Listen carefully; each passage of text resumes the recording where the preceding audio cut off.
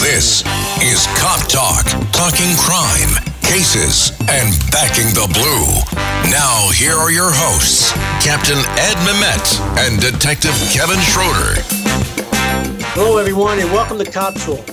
My name is Kevin Schroeder, retired NYPD detective, and I'm here with my co-host, retired Captain Ed Mamet. Say hello, Ed. Hello, everyone. It's a pleasure for me to be here today with our distinguished guests and my buddy, Kevin. Thank you, Ed. Today, we're very fortunate to have two special guests. One is James Patterson, and the other is Matthew Eversman. They are the writers of a great new book that's out called Walk the Blue Line. And they're the authors of this book. And as we know right now, I would say James Patterson's probably the biggest author on this planet. And he sold almost 500 million copies of this book. It's a great book. And Matt is a retired first sergeant from the U.S. Army Rangers, actually U.S. Army Rangers. And thank you, Matt, for your service. And you're a true hero. On behalf of all law enforcement, I'd like to thank both these right now for writing this book. And on that note, let's get right to it. So, gentlemen, what inspired you to write this book? Well, this is actually the third that we've done in a series. It started with a book called Walk in My Combat Boots, which Matt and I put together. And our mission for Walk in My Combat Boots and for Walk the Blue Line is the same, that the men and women who, in this case, walk the blue line, that they would read this and say, Eversman and Patterson got it right. And that people who don't really understand the police would read it and finally go, I understand now. I didn't understand before, but I'm finally beginning to understand. And that's our real hope, that people will get it. You know, I just read a thing. I didn't read the whole thing, but it was in the New York Times yesterday in a magazine section, and it was about Louisville and what happened down there. And look, that's a tragedy. We don't want anybody to get murdered that shouldn't get murdered. But nobody sits there and goes, the real problem is Louisville. Louisville is the problem. You know, Matt knows this. I mean, Mogadishu or Kabul or Baghdad or whatever, we don't blame the soldiers for the city. Right. We praise them for going into these terrible situations and doing the best they can, you know. And that's one of the things that people need to understand, we think, about the police around this country. Very true, James. And how did you pick the cops whose stories are featured in this book? Matt?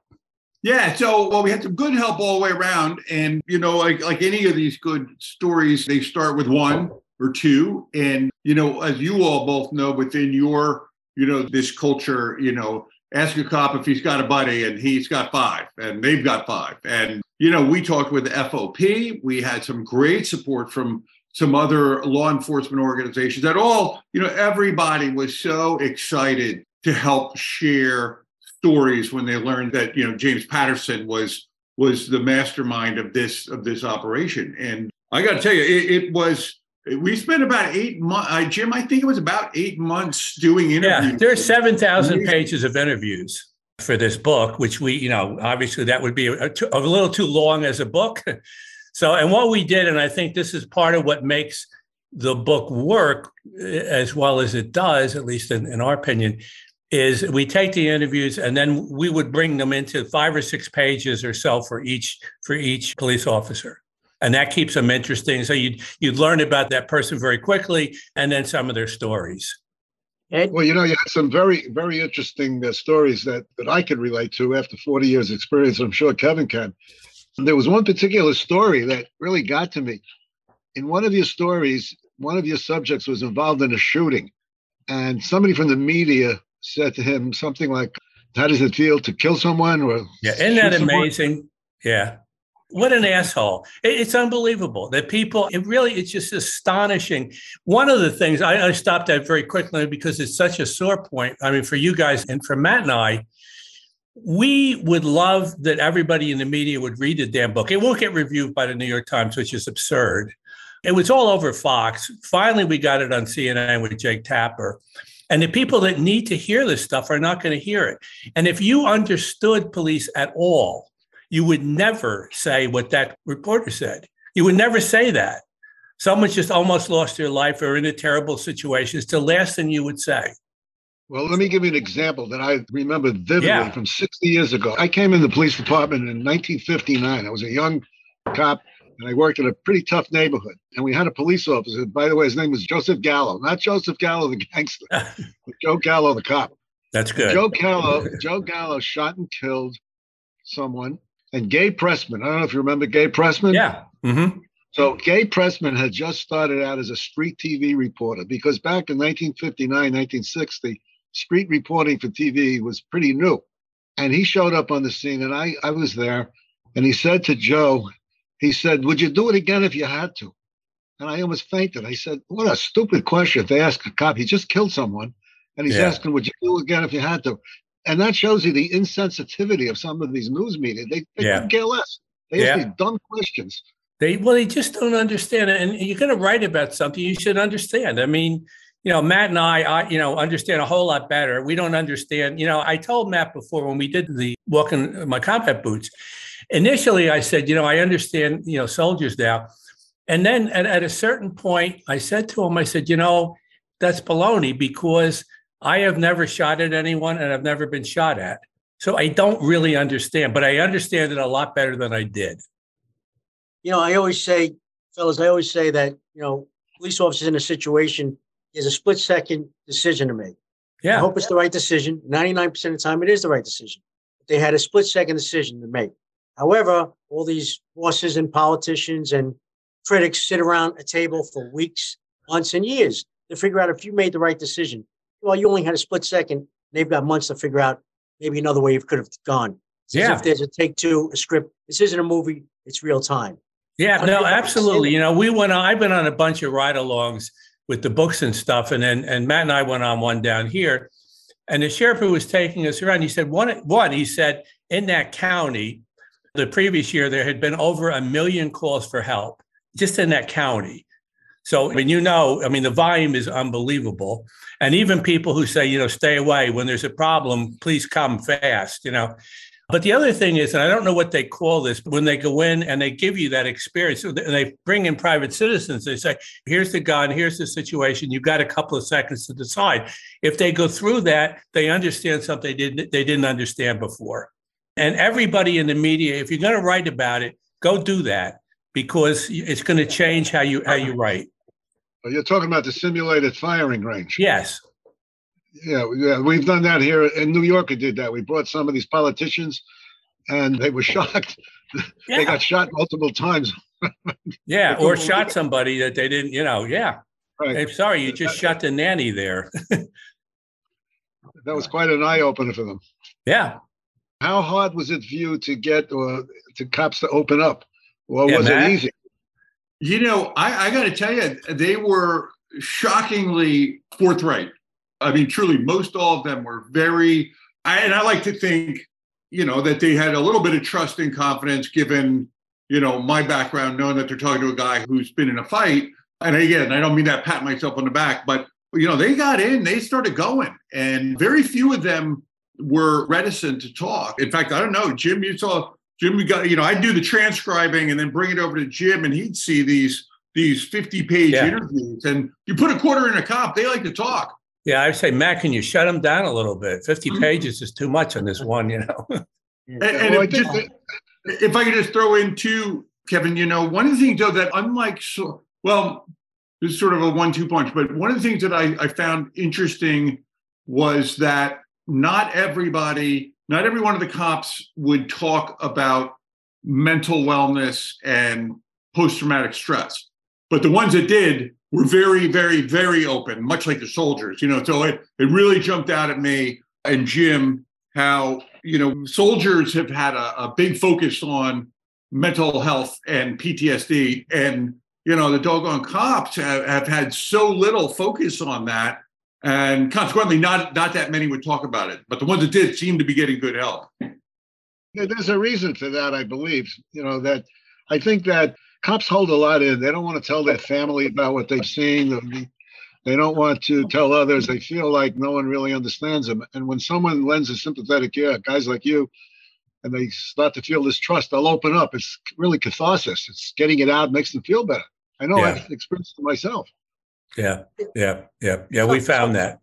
sometimes cops too may have a situation, as we're speaking about, they don't want to speak about it in the open or to their supervisors because they're afraid of, maybe being put on light duty or guns taken away and you have to take a time out for a while. Yeah. Kevin, that's why in some cases we just identify somebody with the first name or whatever, because they asked for it to be that way.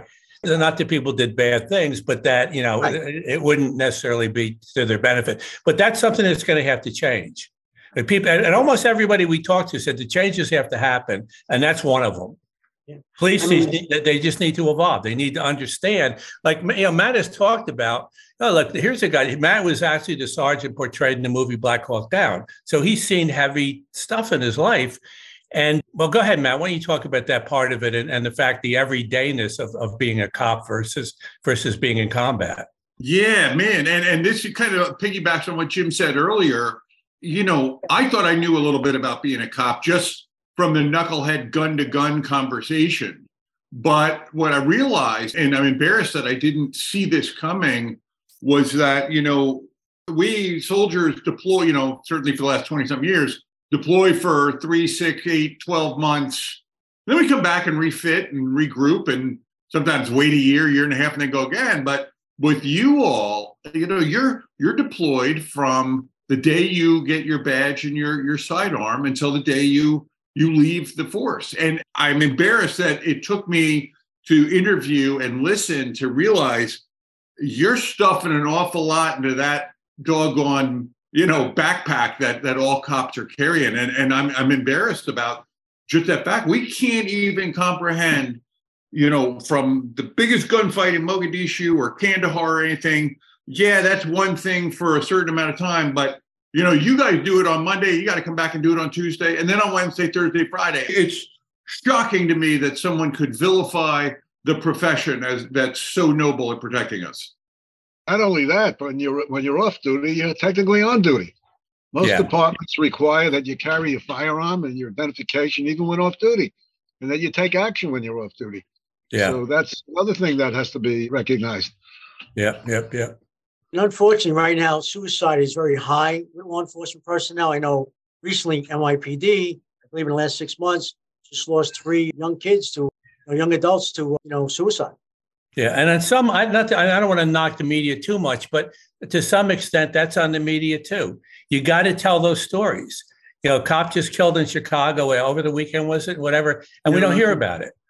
We need to hear about those stories. People need to understand. We did an interview the other day, and they had done a bunch of interviews, this, I think back in 2020, and they literally talked to people who call themselves liberals and other people who call themselves conservatives. And they said, well, how many shootings have there been where, I don't want to be racial about the thing, but where blacks have been shot by the police?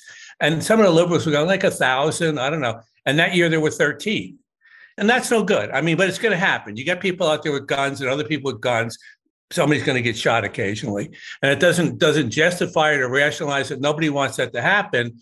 But people just don't, there's no context to what's going on out there. And that's just ridiculous. That brings up another question I was going to ask you. Did you get any feedback from the anti-cop crowd?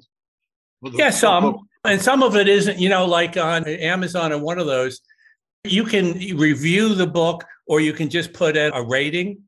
The reviews, it's like 4.8 stars, okay?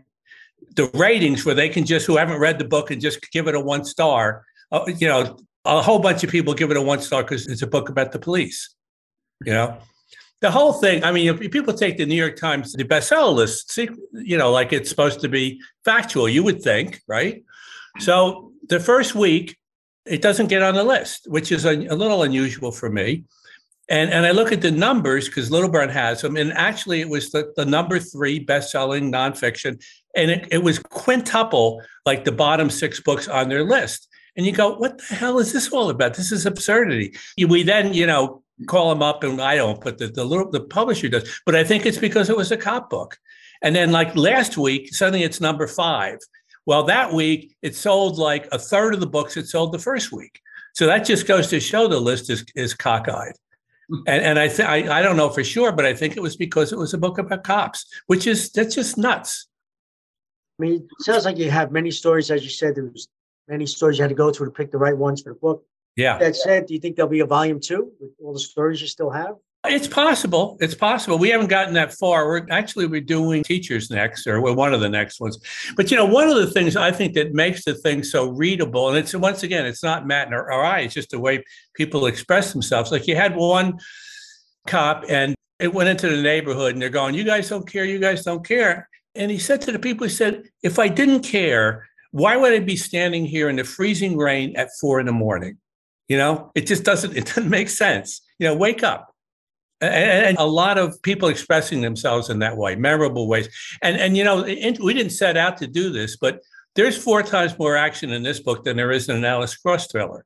There's just a lot of, some of the stories, there's one woman, she'd only been a detective for a brief time. This is daylight. She went on a drug bust and she sees action by the garage. She goes out to the garage. 2 guys start shooting at her. She kills both of these guys and she gets shot 10 times. And since then, she's been on a job for 17 years, right, Mike? You're not Mike. You're Matt. Close enough. I look like a Mike. I could be. And, just to that point on that story, if I could just throw in a little color commentary, she talked about this engagement. As you all can imagine, it's 4 feet away across the hood of a car. And you would think she would be getting into it like a soldier talking about a firefight. And she was so... I almost say mild-mannered about it. She's just like, Matt, my training took over and it was this and I thought this. And, when I'd never shot someone and when it happened, I thought he would go, doing cartwheels all over the place. And she described it just so routinely. All I could think about is like, man, this woman's got ice water in her veins and she is a total pro, which I think represents the force. Certainly most that I if not all that I talked to, they are professional. Right. Well, with that story, she only thought there may have been one shooter. There was 2 shooters in that story, correct? In the garage, right? Yeah. No, yeah. Shooters, right? Yeah, right. Yeah, 2 shooters. She took care of one, and then there was another one coming at her, right? Yeah. As I recall, she didn't realize how many times she was shot. No. She thought she was grazed, I think. Yeah. Only afterward that she realized that she had multiple bullet wounds. Yeah, 10 is a lot. Yeah. Yeah. You just keep going and going. Getting to the lighter side of his stories, one of them I got a chuckle out of was the military police officer who stops the general on the military base for speeding, I believe. Yep. Yeah. And when he realizes he's a general, he figures, "Oh my God, this is it. It's all over for me." And then the general sends him a commendation or something. Yeah. Like that was. Yeah, he said you were right. Yeah. Some of the stuff is heartwarming, which is also good. There's one guy, and he would go into the local coffee shop, and sometimes in his SWAT stuff, and the baristas would come out and give him a hug. Or there was another guy, and he had been trying to counsel an addict, a woman who was an addict. I think this was in California. And it wasn't working. It just wasn't making it. It was disappointing to him. And then years later, this woman comes up to him and she says, "I was that addict and I'm graduating from college now. And would you please come to my college graduation?" Which is so cool, and that's a little piece of the job too, or maybe a big piece of the job in a lot of ways. Jim, I was going to say to that point, and I don't know why, this is the first time I'm saying it out loud. I think that just about everyone we interviewed had a very human story. And when I say human, it wasn't putting a handcuff on somebody. It wasn't getting into a tussle. It wasn't a fight, but they all had they would all say routine. It was finding the lost, literally dog or a grandmother or like, just taking the extra time to know somebody in the community. And some of them are like notorious gang people that these cops are like, "Hey, you know what? They're going to get to know me and I'm going to get to know them." And people don't know that. We don't know. We just think all the bad, and I say we, everybody but Jim and Matt, but the people just seem to think bad things and they don't realize the good that you all do just on a daily basis.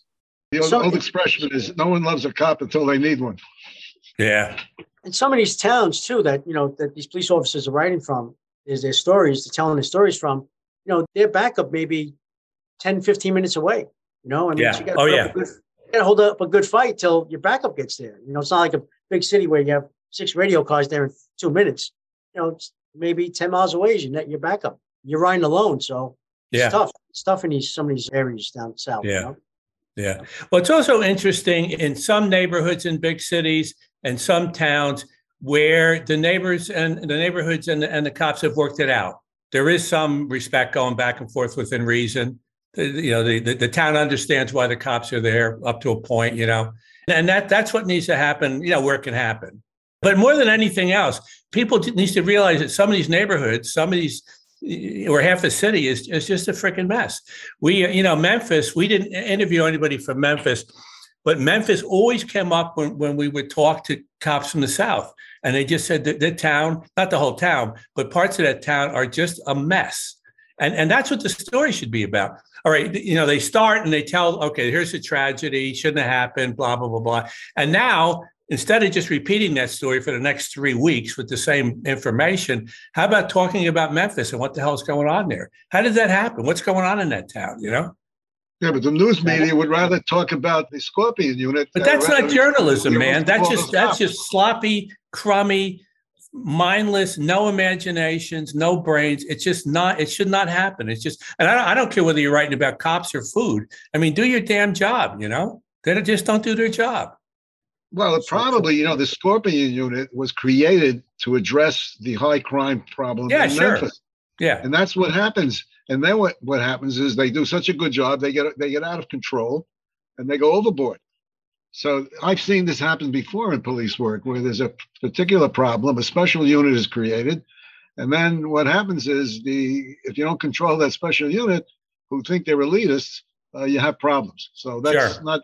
No, the vigilante thing doesn't work anywhere. Yeah. No, it doesn't help a lot of these big city police departments lowering their standards to come on the job. Exactly.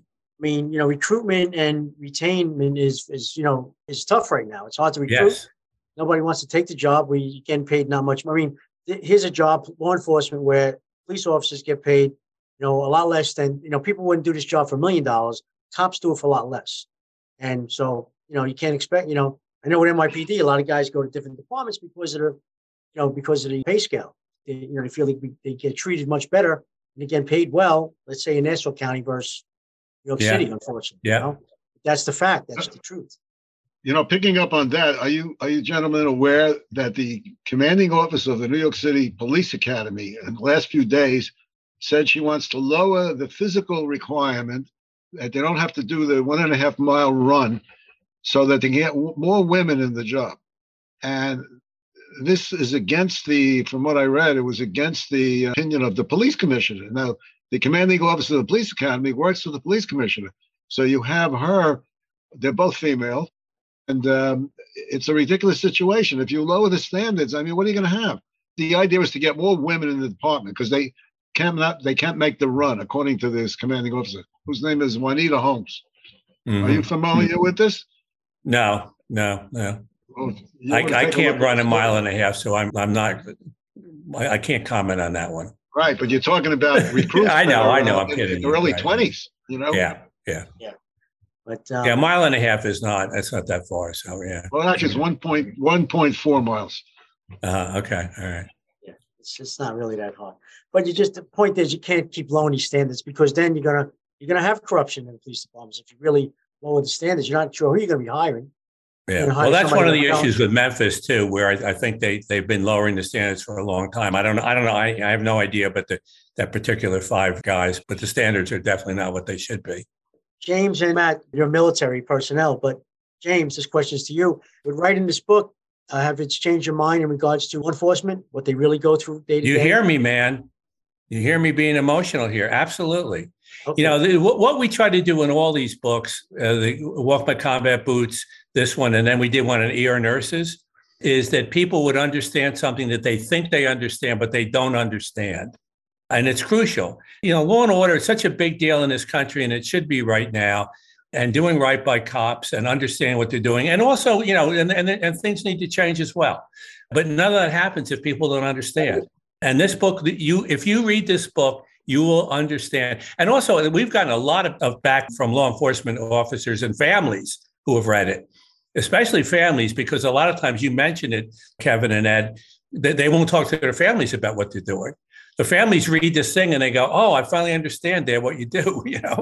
So that's useful too. Well, it's a great book, Walk the Blue Line. I want to thank you, gentlemen, for coming on. I know you're very busy, and thank you on behalf of all law enforcement personnel thank you. Okay. And thank you for being on Cop Talk. Ed? Yes, it was a pleasure meeting you fellows, and I hope you continue your great work. Okay, thanks. Thanks very much. Thanks for having us on. Thank you, you, Matt. Thanks for your As service. always. Thank you, Matt. I like the James. glasses, man. I like them. I don't know. You're the best guy I've talked to today, Jim. Thank you. See you guys.